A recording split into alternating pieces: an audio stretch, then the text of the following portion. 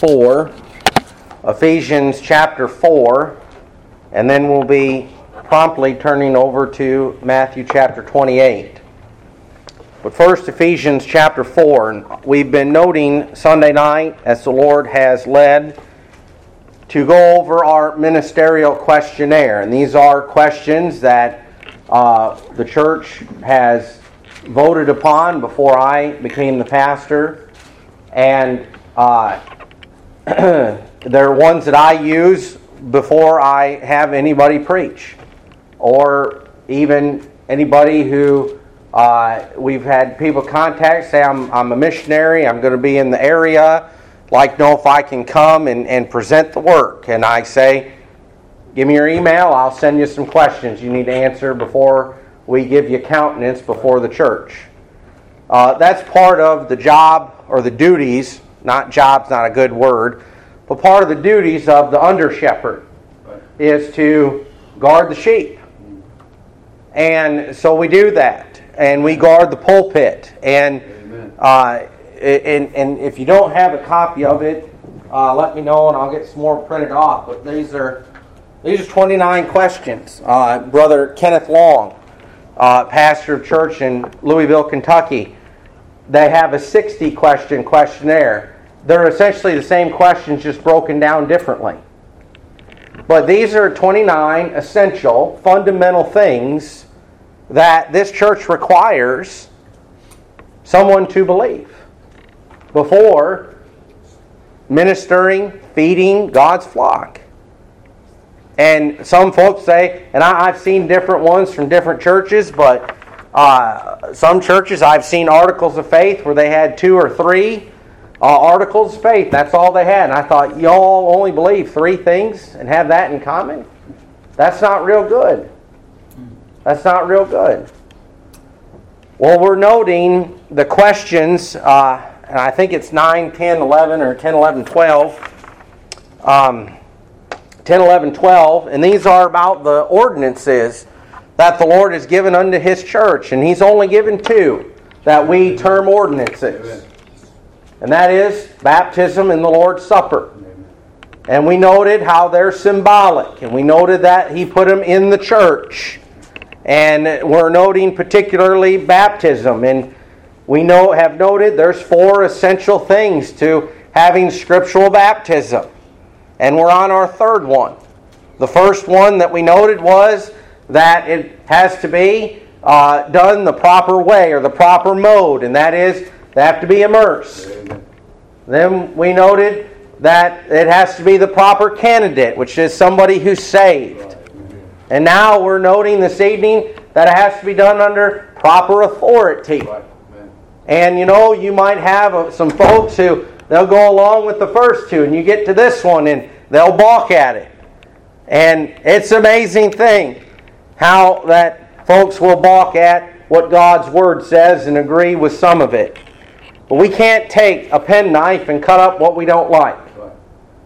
I remember Brother Leon, Brother Gail Wyckoff's dad. He had some folks there. He was a member of a church in Wellington, Kansas way back, years ago, before the church in Caldwell was organized. And he'd met some folks and talked to them, and they would cut out scriptures that they didn't agree with out of the Bible. And he says, what do you do with the ones on the other side of the page? And the fellow said, well, I guess those are wrong too.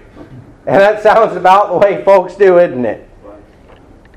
But we want to look this evening here in Ephesians chapter 4, beginning at verse 1. And let's read here down into verse 6. It says, I therefore, the prisoner of the Lord, beseech you that you walk worthy of the vocation wherewith ye are called, with all lowliness and meekness, with long-suffering, forbearing one another in love, endeavoring to keep the unity of the Spirit in the bond of peace. And then he says something very interesting here. There's one body. Now he's not referring to one universal body, is he? Because there's no such thing as a universal body. Amen. Amen. Your body isn't everywhere, is it? And it'd be pretty hard for a universal church to assemble, because the church is a called out assembly. You can't assemble universally. Amen. Amen. And it'd be real hard for, as people say, well, a church is comprised of everybody who's saved. Well, it's pretty hard for everybody who's saved to endeavor to keep the unity of the Spirit and the bond of peace when everybody seems to believe just about something different. Well, Paul's not writing to a universal invisible church. Where would he mail it to? Amen. When he gave it to whoever took it to the church at Ephesus, he says, listen, you need to take this to the church at Ephesus. They knew exactly where to go, to the church at Ephesus. And when you all came here, you knew exactly where to go. Church here in Plant City, at this church. We assemble here. And so he says there is one body and one Spirit, even as you're called, and one hope of your calling, one Lord, one faith, one baptism, one God and Father of all, who is above all and through all and in you all. Now you'll notice there in verse 5, he says there's one baptism. There's one baptism. There's one baptism that has been committed unto the church of the Lord Jesus Christ. Right, and that's the only baptism that we've been given authority to administer or handle, if you would. And that is this baptism. Now we notice, as we said here, that there are those who depart from us on proper authority. I'd like you to turn over to John chapter 1. The Gospel of John chapter 1. And we'll make our way to Matthew 28 here momentarily. But I'd like you to notice that authority is very, very important Amen. Unto the Lord. Amen. Very important to Him. And it's an amazing thing how folks disregard authority. But we find in the Gospel of John chapter 1, and you'll notice here that the Bible tells us, here is John the Baptist, and he's baptizing. And the Bible tells us in verse 28, these things were done in Bethbara, that is Bethany, in an area of Bethany beyond Jordan where John was baptizing.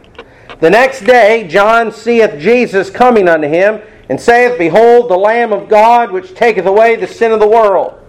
This is he of whom I said, after me cometh a man which is preferred before me, for he was before me. And I knew him not, but that he should be manifest to Israel. Therefore am I come baptizing with water. And John bare record, saying, I saw the Spirit descending from heaven like a dove, and it abode upon him. And I knew him not, but he that sent me to baptize with water, the same said unto me, upon whom thou shalt see the Spirit descending and remaining on him, the same is he which baptizeth with the Holy Spirit. And I saw and bear record that this is the Son of God. Now you'll notice here in John chapter 1 several things. And again, we're looking at the importance of authority. And we find here in these verses that here is John, and he's baptizing beyond Jordan. And the next day we are told that Jesus comes and he sees him and he says, behold the Lamb of God. And he says here, he says in these words, in verse 32, and John bare record, saying, I saw the Spirit descending from heaven like a dove, and it abode upon him, and I knew him not. But he that sent me to baptize with water, the same said unto me. Now let me stop there.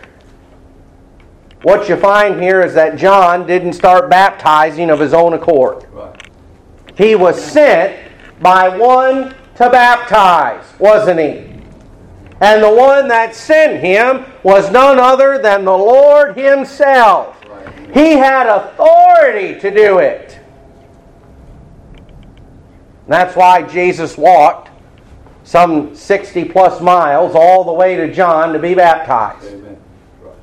Because he was the only one with authority. Now you turn over to Matthew chapter 3, and you'll see how great of a truth this is about authority. And we'll get into this a little more here in this lesson. But you know, there's a lot of folks who are baptizing and they don't have any authority to do it. Right. They don't have any authority to do anything. Not from God. And that's the only authority there is. Amen. In Matthew chapter 3 and in verse 13, notice, Then cometh Jesus from Galilee to Jordan unto John to be baptized of him. Well, why did he go all... And again, you look at that. That's some 60 plus miles. And I just happened to Google what city is 60 miles from us. You know, Orlando's 62.8 miles according to Google Maps. I mean, imagine walking that. I don't even like driving it. I don't mind the distance. I don't care for the traffic.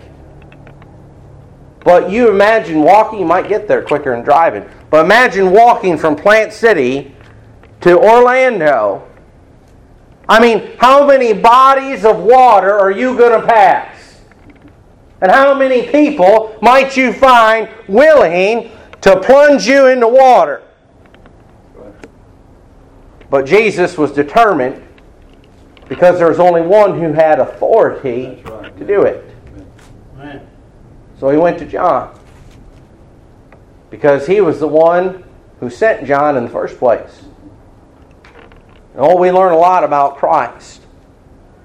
And I don't pat myself on the back for being a Baptist and having authority. I'm done tired of folks of our churches and our like faith patting stuff. Well, we're the only ones with authority, but you're not doing anything with it. Right. That's the sham of it all. Amen. I mean, you look round about and you see a lot of folks, a lot of churches, so-called churches, they don't have any authority.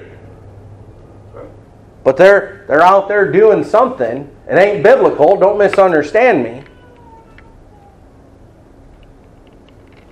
But you know, it sounds like a modern day Baptist screaming at everybody saying you don't have authority, but you got authority and you won't do anything with it. We'd be better off, instead of screaming at folks they don't have authority, to just take our authority and carry out the Great Commission. And just carry it out. And go preach the gospel to every creature. But Jesus went all the way to John to be baptized. While there are those who baptize saved folk only, those who baptize by immersion only, yet if they don't have any authority, as Dad said, as Grandpa Hilly said, all they did was go in dry and come out wet. There's no scripturalness to it. It doesn't, to put it clearly and plainly and mildly, it doesn't count. You see, baptism is a picture of the death, burial, and resurrection of Jesus Christ. And Jesus died, was buried, and rose again upon God's authority. You read there in John chapter 10 how that the Bible says, He says, I lay down my life. Why did He lay down? Because He received that commandment from His Father. Amen. It was with authority that He laid His life down. And He took it up again because the Father gave Him authority to do that. If you don't have authority, you cannot picture the death, burial, and resurrection of Jesus Christ. You see, authority is like jurisdiction. And I remember when I was in law enforcement, we had a jurisdiction. It was around about 5 miles. It wasn't square, I can tell you that much. But we had 5 miles, and next door to us was Mount Morris Township, and next door to their jurisdiction was the city of Flint. And most people know about Flint is they got lead in the water. Well, they got more problems than lead in the water. But roundabout any night you might hear a call from Mount Morris Township, or a call go out from Mount Morris Township for shots fired or anything of that nature. And a police officer in Mount Morris Township, I forget what their numbers were, but they'd answer up on the radio and they'd say, send it to me, and someone would go and they'd say, another car to go with them. And if nobody from Mount Morris Township answered up, I'd answer up 4319. I'll go with him. And then you know what had to happen? The Mount Morris Township officer, he had to say, he's requested. So that's kind of like being deputized. See, I couldn't go into Mount Morris Township and enforce any laws because it wasn't my jurisdiction. I didn't have any authority over there. I couldn't write a ticket for jaywalking. But as soon as he requested me, I was now authorized for that call. See, authority makes all the difference in the world, doesn't it? Amen. It's kind of like, an amazing thing we see today is nations, they want to give up their for lack of expression, but they'll call a nation, say it's a sovereign nation. They want to give up their sovereign nation status and just hand over all authority to the UN. And it's just a sign of the times. That's all it is. But authority makes all the difference. Listen, James said in James 4:12, there is one lawgiver. Paul wrote in Romans 13 and verse 1, for there is no power but of God. So in order to have authority to baptize, it has to come from God, doesn't it? It has to come from Him. The Lord Himself is the source of all authority. Turn over to Matthew chapter 28 and notice, if you would here, verse 18. Notice what Christ said right before He gives His church the Great Commission. He says in verse 18 of Matthew chapter 28, this tremendous statement. Jesus came and spake unto them, saying, all power is given unto me in heaven and in earth. All authority is given unto me in heaven and earth. He says, I've got every bit of it. And then He tells His church, here's what I'm going to give you jurisdiction to do. Isn't that something? And everything in all of the epistles that are respectful or written respective of church and the duties of a church and church members, do they all fall under these three categories? Number 1, go ye therefore and teach all nations or make disciples. That's the first one, isn't it? See, everything falls underneath that heading. If it doesn't fall underneath that heading, it falls under the next one. Baptizing them in the name of the Father and of the Son and of the Holy Spirit. And if it doesn't fall under either one of those two, it'll fall under this one, teaching them to observe all things whatsoever I have commanded you. That's the Great Commission. Even church discipline falls under teaching them to observe all things whatsoever I have commanded you.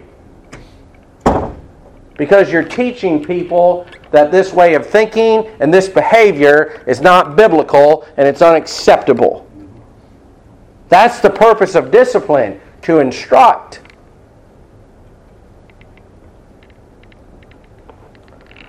But again, Jesus said, I have all authority. And then He says to the church, here's what you get to do. Here's what I would have you to do. It's the responsibility of the church. There's some people say, well, it's the minister's job to go and do all the evangelism. And it's his job to do all the teaching, but it's the church's job to do baptizing. No, it's not. You can't cut up the Great Commission like that. It's either all given unto the church or none of it's given to the church. And Scripture indicates that He gave it unto His church. This is who Christ gave to be the administrator of that one baptism in Ephesians 4. Now, authority is very important. So the next question is, who did Christ give authority to? Well, He gave it to His church. In Matthew chapter 28, if you back up into verse 16, these were not disciples at large. These were not freelance preachers. This was His church. These were the same 11 that after Judas had been dismissed, He had instituted the Lord's Supper to. And held it with those 11 church members. I mean, the guy whose house they had it in, Simon, he wasn't even in that room. Right, amen. And after Christ was crucified, was buried, and rose again, the Bible tells us that Christ had appointed them. He says, I want you to meet in this place. Because it says in verse 16, then the 11 disciples went away into Galilee, into a mountain where Jesus had appointed them. He said, this is where I want you to meet. And what was this but an ecclesia or an ecclesia? This was a called out assembly. This concept today that we're facing, that ecclesia, which is translated church, except for a few times in the book of Acts where it's translated assembly, that it means simply the called out ones is incorrect. It means called out and assembled. And here we find that here they assembled. Oh, they'd been called out. But now they were assembling, weren't they? You see, Jesus didn't give authority to baptize just to His universal and visible church at large. Right. He didn't give it to the 11 disciples individually. He couldn't have. Because the Bible tells us in verse 20, same text, the very last phrase, and lo, I am with you always, even unto the end of the world. Now, if Christ gave it to the 11 disciples, then this commission ended with each of them individually as they died. And Christ is a liar because He said He would be with them even unto the end of the world. See, it must be that He gave it unto His church. That's what it must be. The fact that Philip, who was a deacon, baptized the Ethiopian eunuch teaches us that it was given unto the church and not to the apostles. And if He gave it unto His church, then we read in 1 Corinthians when Paul was at Corinth and he baptized some. Well, he wasn't here on this mountaintop, was he? No, he wasn't. He wasn't even saved yet. So it couldn't have been given to individual people. Amen. It was given unto the church. Amen. He gave it unto His called out assembly, which we believe is now His New Testament Missionary Baptist Church. I was asked the other day, somebody said, well, you're not Southern Baptist and you're not an association, you're not a convention. What are you? What are you guys? It says, we're the church, the true church of the Lord Jesus Christ. I said, how can you make that statement? I says, how can we not make that statement? I don't say it pridefully. I say it based on the authority of God's Word. We are the church of the Lord Jesus Christ. We are the true church of the Lord. Amen. Scripturally organized, with authority granted unto us. Not from heaven. This was the last time authority came from heaven. Right here. And we'll show in just a minute how churches have gotten authority to baptize and carry out the Great Commission ever since then in just a minute. Well, let's have a little history, a church history lesson. Here we are, shortly after, around about AD 33. And there was only one church. I mean, not even one kind of a church. There's only one church. And here they were at Galilee, and eventually they would settle in Jerusalem. But it wasn't for almost 300 years until another kind of a church came on the scene.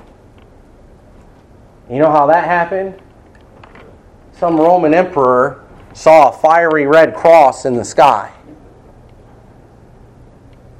And he said, that's a sign from God that I'm going to save the empire by switching over to Christianity. His name was Constantine. Well, there's a problem because the Church of Jesus Christ was established during His earthly ministry. It was established by Him with authority from heaven. And what Constantine did is now known as the Catholic Church.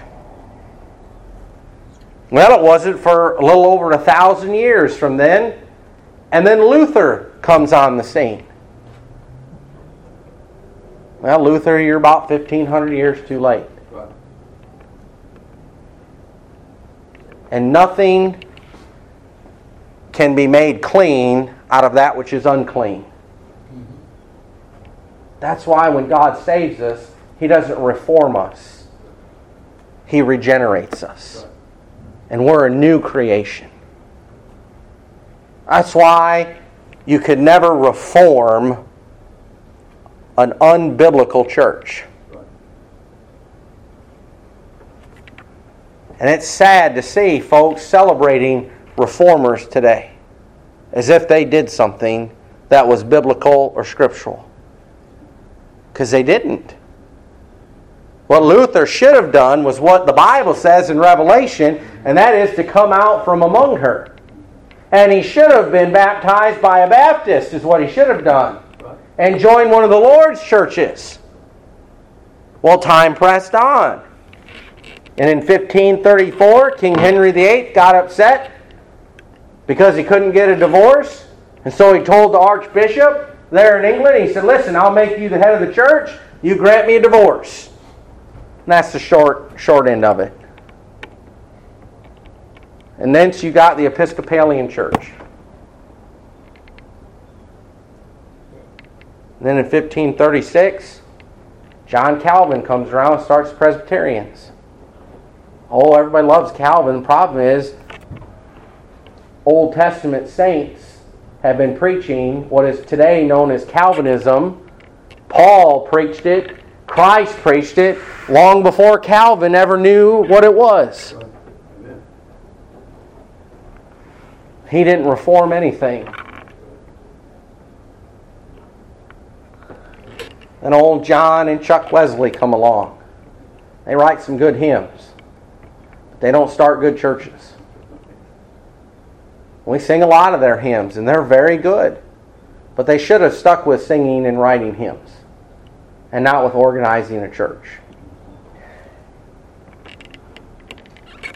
And then old Alexander Campbell comes on the scene.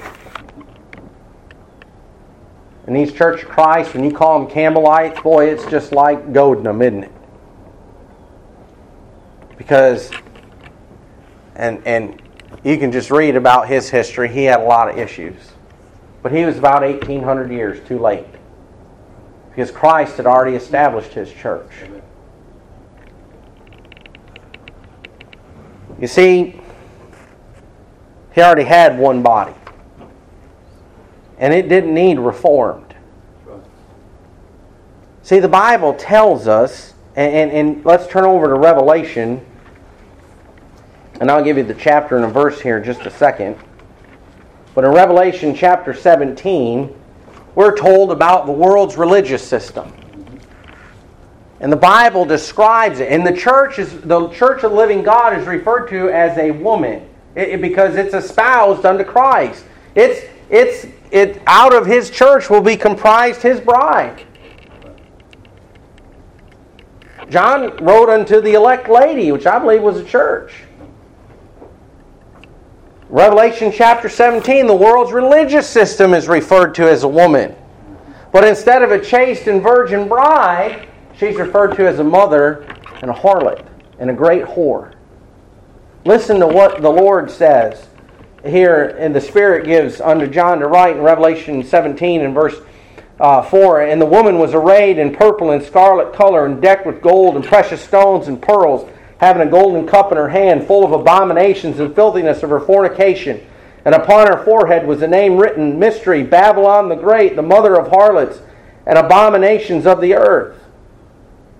Now notice, if you back up into verse 1, and there came one of the seven angels which had the seven vials, and talked to me, saying unto me, Come hither, I will show unto thee the judgment of the great whore that sitteth upon many waters. This is the world's religious system. And Scripture indicates clearly, and I'm not going to go into it tonight, but the mother is the Church of Rome, and the harlot daughters are all of Protestantism. We, as true Baptists, are not Protestants. Amen. We're His church. Amen. We're not a denomination. We're the church of the living God. And now, since about World War II, and everybody wanting to conform and not have any differences and setting aside differences so that they pretty much believe absolutely nothing. Now we've got these non-denominational churches. Well, as I told one fella in Kansas, Jesus didn't go to John the non-denominationalist to be baptized. He went to John the Baptist.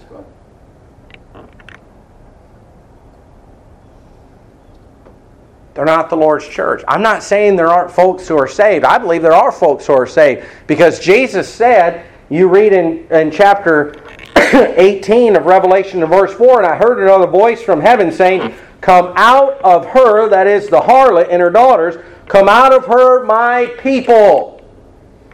I believe He's got people of His who are saved. But they're in error as far as church goes. They don't have scriptural baptism. They're not going to be in the bride.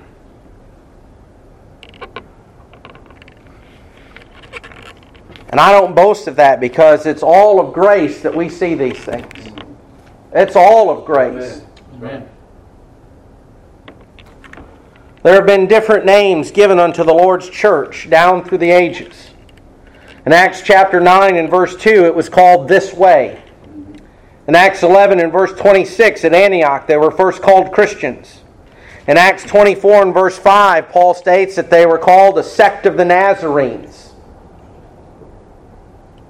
Down through history, they've been called Paulicians, Novatians, Waldensians, Catharis, and many other names. And then they were known very, very well as Anabaptists, meaning rebaptizers, because they rejected the authority on the grounds that they didn't have authority to baptize, so anybody who came over, they were quote-unquote rebaptized. And then it just was too many syllables, I guess, for our enemies to pronounce, that they just dropped the Anna, and we became known as Baptists. But we would prefer that folks would just refer to us as the Church of the Living God at such and such a place. Amen.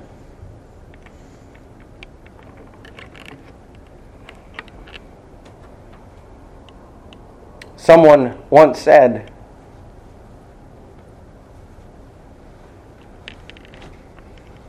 and I believe this, not all with the Baptist name are true and sound Baptists. They're not. You used to be able to go, and some of you have experienced this. You're traveling out of town, and you used to be able to walk into a church, had the name Baptist on it, and you hear something scriptural. Now you don't know if you're going to see a rock concert or what.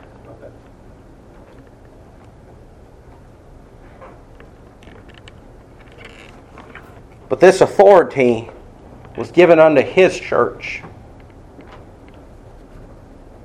And Christ, because He has all authority, because He has all power, and because He said the gates of hell will not prevail against my church, His church never had to be reformed. Amen. That's not to mean that churches didn't go into error and then had to come out of it. It didn't mean that churches didn't lose their lampstands or cease to be. This is one of the ways in which God has perpetuated His church, is by churches preaching the gospel and organizing other churches. Amen. What happens if this church, all of a sudden, and there's not a person here who is above it. And if you think you are, you need to read 1 Corinthians chapter 10, where the Bible says, let him that thinketh he standeth take heed lest he fall. There's not a person here, a member of this church, who's not above going away from the truth of God's Word. Amen. We are kept by the power of God. Amen. That being said, what are you going to do if this church departs from the Word of the Lord? What are you going to do if this church doesn't practice what God's Word says? What if we never evangelize this community and the communities around us, and the Lord does, and we don't establish other churches? Boy, we'd be in a world of hurt, wouldn't we? That's how God perpetuates His church, by establishing other churches. So it wasn't given unto the apostles for various and quite clear reasons. They're all physically dead. Spiritually, they're with the Lord. Had to be given unto His church. Well, let's notice then, how then do we have authority today to baptize? Because again, as I said in Matthew chapter 28, this is the only time that God granted authority to a church to baptize.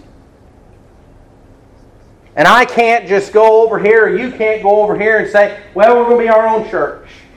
And we're going to take authority. That's not biblical. That's not scriptural practice. Well, let's look at a principle, first of all, in Genesis chapter 1. You see, and I've said this before, when you read scriptures, you need to look for the principles as well. You need to look at what God is saying, and you need to look at what's going on. And look at what is being practiced. And God has established this from the very beginning.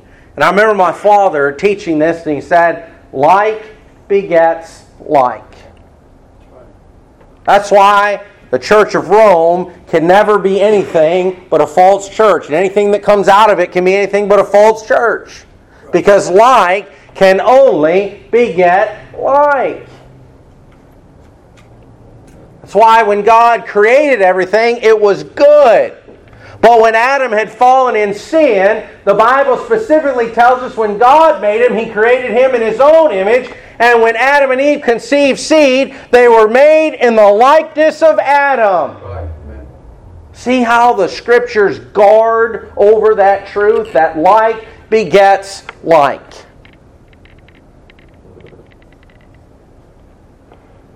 Genesis chapter 1, and notice verse 12.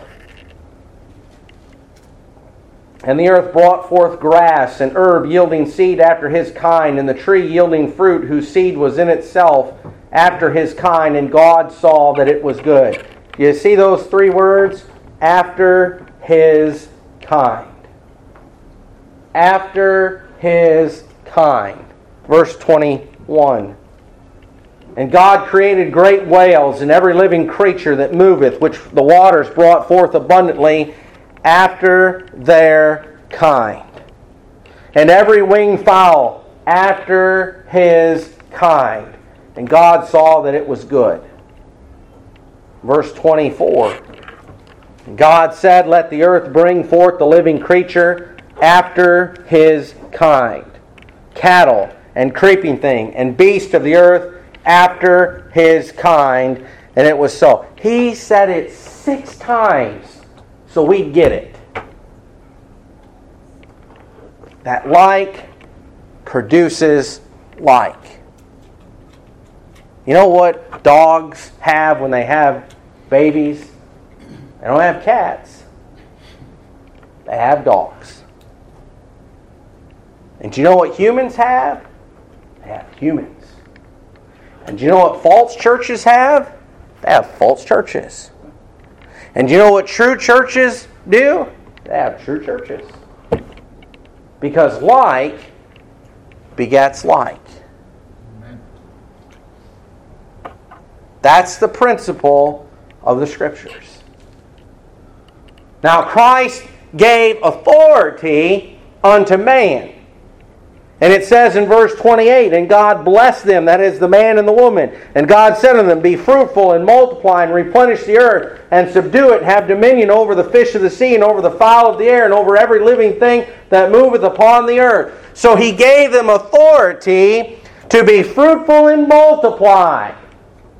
And He's given His church authority to preach the gospel unto every creature, to baptize and teach them to observe all things. He has given them authority to be fruitful and to multiply, hasn't He? Well, look over in Acts chapter 11.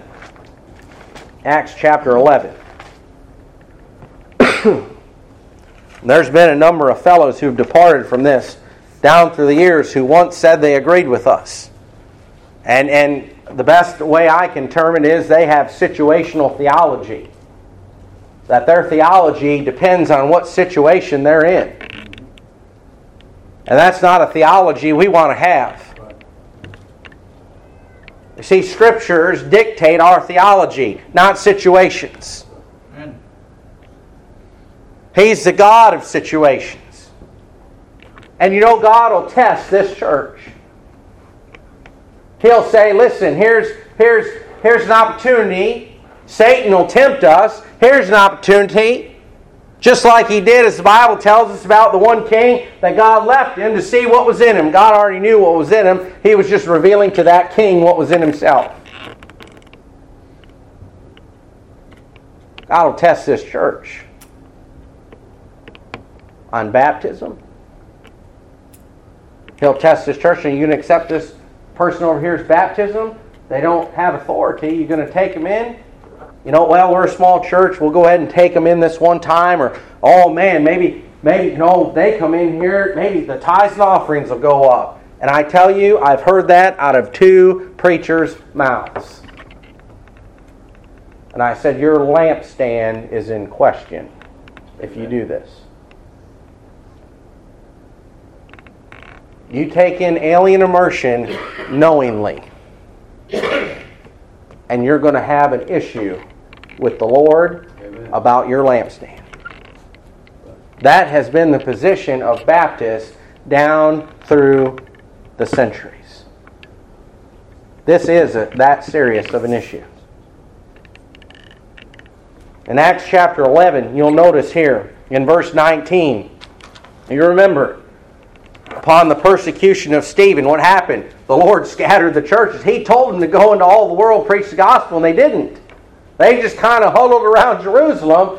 So persecution was sent, and they were scattered all over the world, and they went everywhere preaching the gospel, but the apostles stayed there.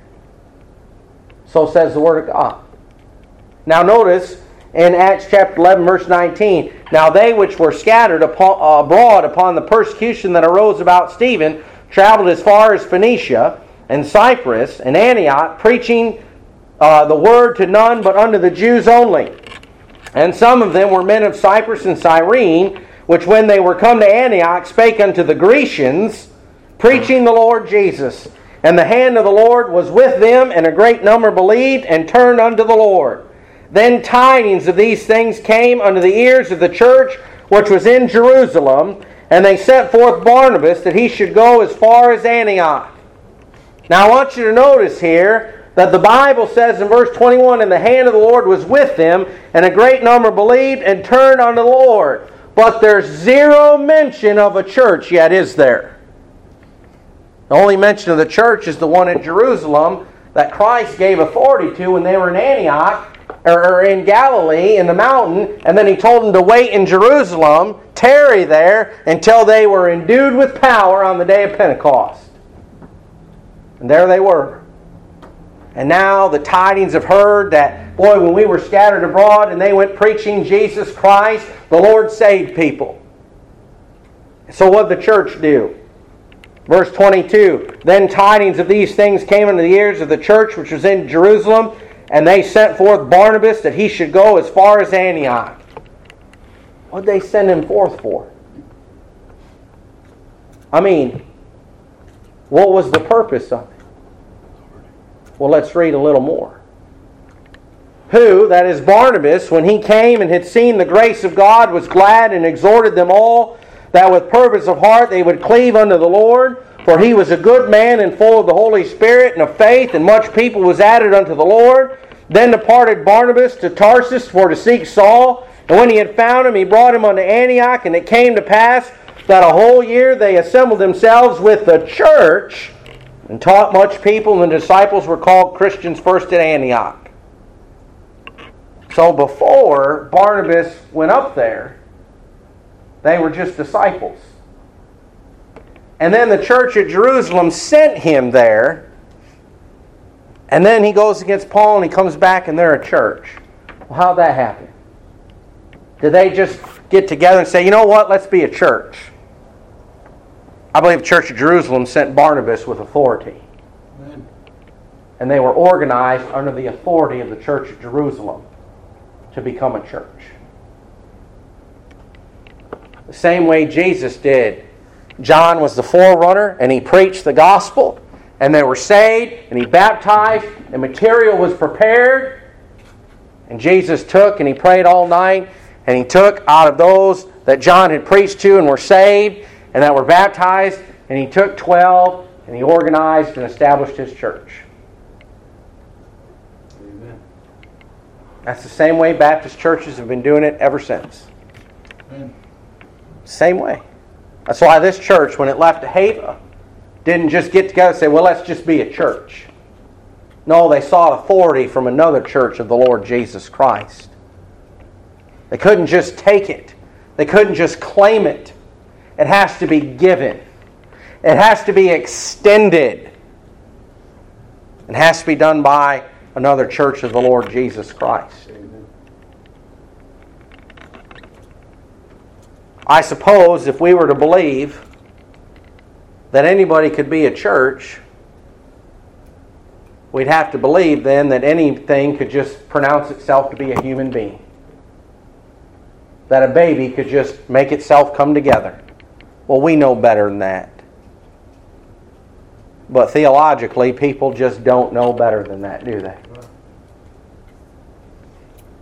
Isn't it a sad thing that God has given us all of creation to teach us and to bear witness to us about spiritual things? No wonder Satan wants us to think that we evolve. I mean, that's what spontaneous generation, a church organization, is essentially, is that it's evolution of a church. There is no such thing. Amen. So if you and I get in disagreement and you go off and want to start your church, or I get in a disagreement and I want to go off and start my church, we can't do it. Right. We have to be granted authority from another church.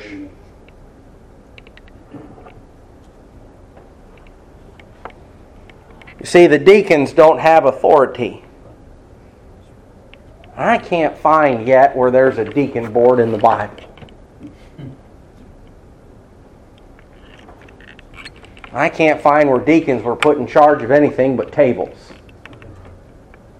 And they were servants of the church and the physical things. And I can't find in the Bible where a bishop was given authority to baptize. But I do find where a church was given authority. And they would send out missionaries and men to go and preach the gospel. And they would grant them authority to baptize because that's what they did. That's what's still done today. We send men out who the Lord works in their hearts and He works in our hearts.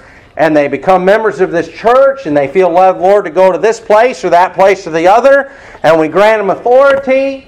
And they go, they preach, and they not only preach, but when souls are saved, they're baptized. And when a number are gathered together who have believed and we see God's hand in it, we organize them into a church. Amen.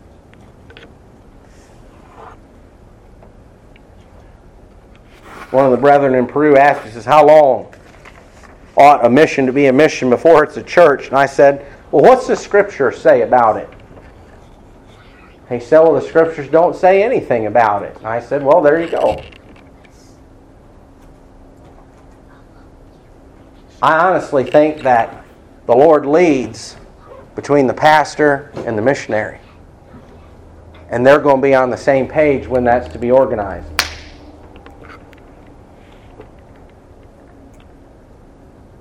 And I believe that when the Lord does that, everything's just going to be just in unity.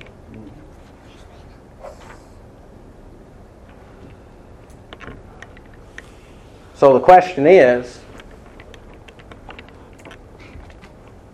your baptism scriptural? Were you baptized with the proper authority? What church baptized you? Where did their authority come from? You say, I don't know. You might want to find out. You might want to call them. We got this great thing. It's called the internet, and there's a lot of information on there. That if the church that baptized you is no longer in existence, you might be able to find some records online about it.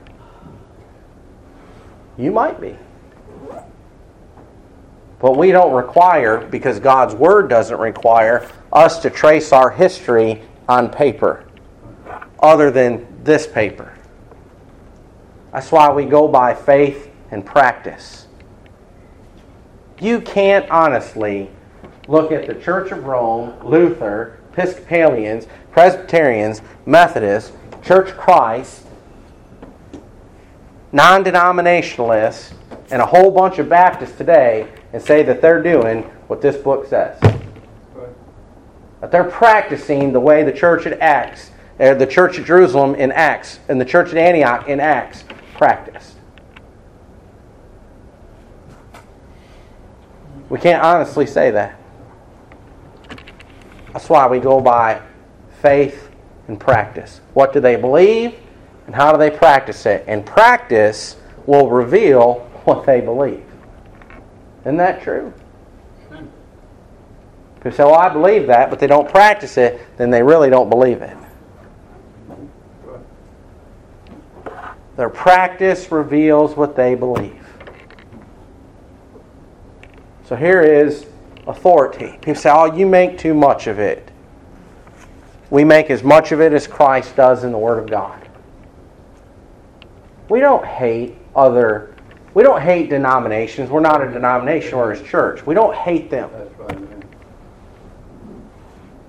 But we have such care and concern and love for God's Word and for the Lord Jesus Christ and His church that we cannot deviate from the Word of God. Amen. Can't do it. And I'll say this and we'll close. If we think we're going to take this stand in our own ability and in our own might, it won't happen.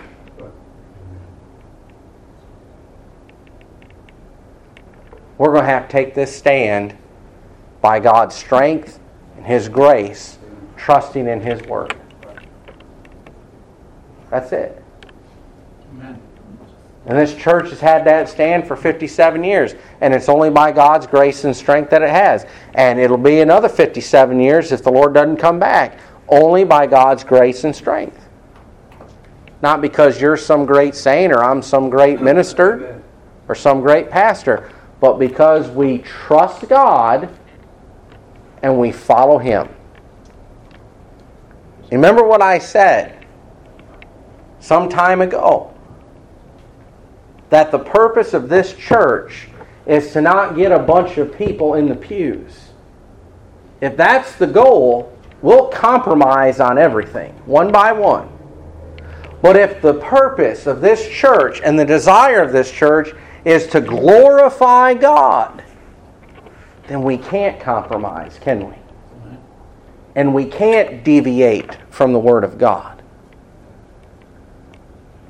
And it ought to be the desire of this church, and it ought to be the desire of the pastor of any of his churches, that if anybody wants to be a member of this church, and there is the slightest question about their baptism, that we stand united and say, you're going to have to be rebaptized. Amen. You're going to have to be rebaptized.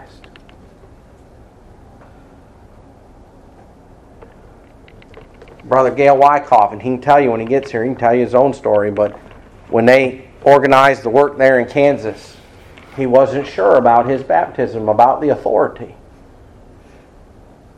So he submitted to scriptural baptism. He said, well, you didn't need to do that. He said, yes, I do. Because he wanted to make sure it was right. Boy, we ought to, shouldn't we? Now, it ain't going to make you any more saved. And it ain't going to wash away any sins. But it is a question of following the Lord. Amen. And being in agreement with thus saith the Word of God. So we pray that this message will be a blessing to each one. And the seriousness of it, people say, oh, you act like it's serious. Or I've heard people, when you preach on the Word of God, say, I didn't realize it was that serious. Are you kidding me? You didn't realize the Word of God was that serious? He said every jot and tittle will be fulfilled because it is serious.